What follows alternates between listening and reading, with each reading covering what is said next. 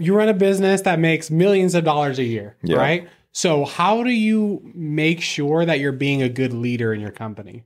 It's a good question. There you go. There you go. Yeah. So especially with going into like my new role the last 4 months has made me kind of have to grow up a lot. I know I miss the day of dispositions where I could kick my feet up on the desk and just sell deals all day, Yeah. but I don't have that luxury anymore. But yeah, so yeah, as far as going to be a leader, I mean, like I said, the last few months I've kind of really had to like learn that role. And like how to like, cause like I was like, okay, well, I know how to work hard. I know how to show up on time. I know how to like get deals. I know how to just put my head down and work. And like how having to instill that into somebody else has been kind of like an uphill battle, I guess. And I'm not saying I've struggled with it, but it's just a lot different than the position I was in before. It's like now, like I said, I was a department of one before, Exactly. I was the dispositions guy. All I do is worry about selling deals. And now it's like, okay, I'm at the top. I have to worry about dispositions. I have to worry about marketing. Yeah. I run a team of, 6 other people now. I have 2 project managers that I have to make sure they're getting all the stuff done. We still have flips that are, in construction and kind of just like taking that all in and be like, okay, I just need to take a breath and just get everything done like one at a time, like not just like being pulled in different ways and just having like, get in that groove of like, okay, when I first get in, I track inventory. Yeah. Then my second thing is I look at metrics from the day before. So it's just like going through the process. But as far as like leadership, I don't have an exact answer for you because I don't know. I think it's like, we just hired a leadership coach too. So I've been going through that process of through Gary's guy.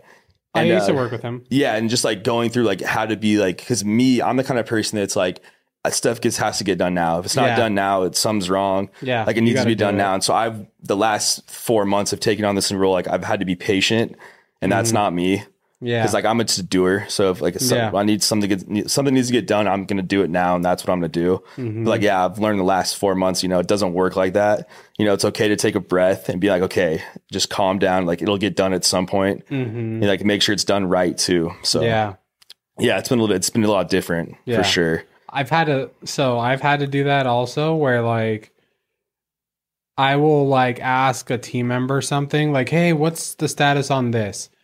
And maybe they're doing something else and I'll kind of interrupt their whole workflow because I'm like, hey, like I want to know this right now. Yeah. But that's not like the best way to do it and like the best way to keep them accountable and productive if they're always like bouncing around from like what I want them to do to what they're like currently working on. You know what I'm saying? Like if I want to report, I don't need to stop their whole day to get that report at that moment. Like it will be like, hey, like, do you think by the end of today or tomorrow you can get me this report? And then if I don't get it that day, follow up the next day. Like, hey, can I get this report by today, by the end of the day? Where before I was just like, no, give it to me now. Yeah.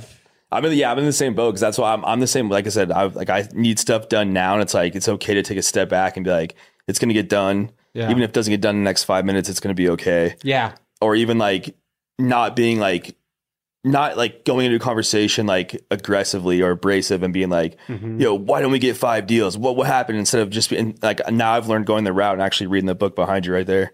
Your next 5 moves. There we go. Like asking more questions. Say like, we didn't get the 4 deals we're supposed to get every week. Instead of being like, why don't we get 4 deals? What happened? Our leads are down. I'll be like, okay, well, I looked at your metrics. You didn't make X amount of dials this week. You think maybe that led to not getting 4 deals. Yeah. And making them think, okay, well, maybe because I didn't hit my metrics, I didn't get the 4 deals that week. Instead of just being like, you suck. Yeah. You didn't get your deals, Yeah.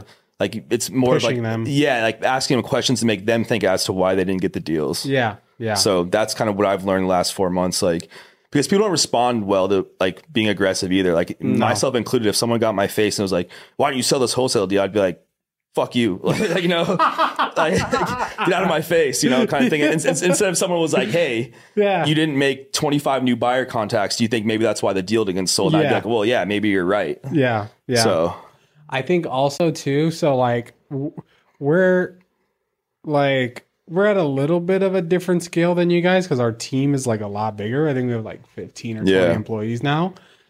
At the level that we're at now, I almost have to become more corporate, where before that was like the enemy. Like I did not want to be more corporate. I didn't want, punch in and punch out.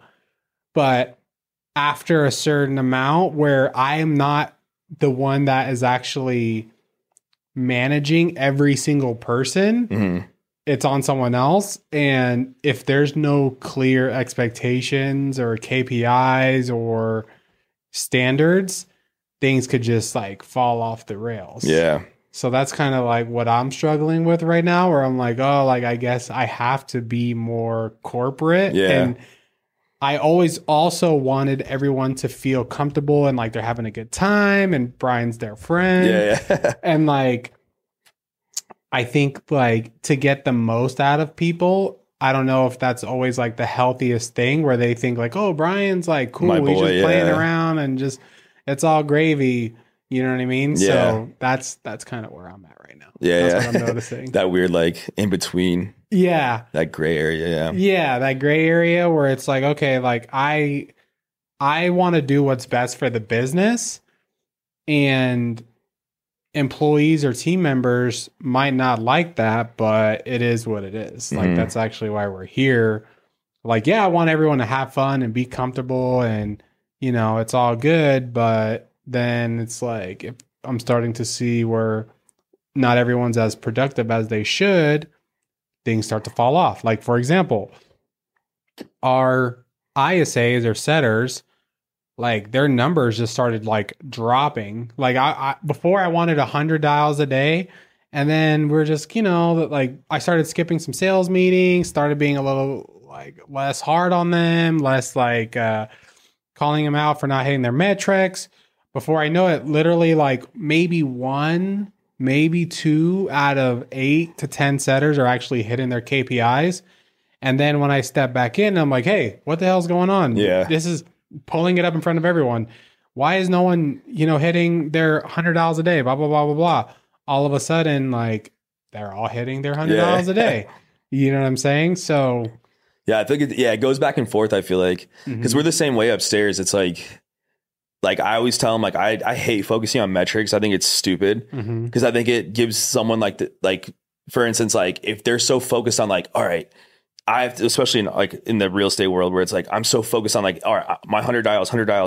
It's like, it takes away from like having those good conversations with leads instead of like, you focus on maybe like, cause I'd rather have someone make 6 dials and talk for an hour than make 100 dials and like get like hung up on all day. Yeah. So it's like, if they're having good conversations, so it's like that back and forth, like upstairs, like I told them, I was like, your only metric is 4 contracts a week. Yeah. That's what it is. But there's a metric. But there's a clear metric where it's like, hey, and then if that doesn't work, then you have to go down to, okay, well, how many dials are you doing? Exactly. And that's the thing too. It's like, if like, you know, a week goes by, we don't hit say we get 2 contracts. I'm like, well, let's go back and look how many dials you made. Like, I hate going back to that, but it's like, does those dials correlate to like you not getting the deals? It's like, and not setting enough appointments. So it's like, it goes back and forth. Like I'm like 50-50 on it. Cause I hate the metric fact where it's like, say you have 2 hours of talk time, 90 dials. That's what you got to hit. And like, I feel like salespeople are so focused, like, all right, I have to hit those metrics. I know. Because if I don't hit those metrics, then I'm gonna be in trouble. Yeah. But then if you focus too much on those metrics, then it takes away from like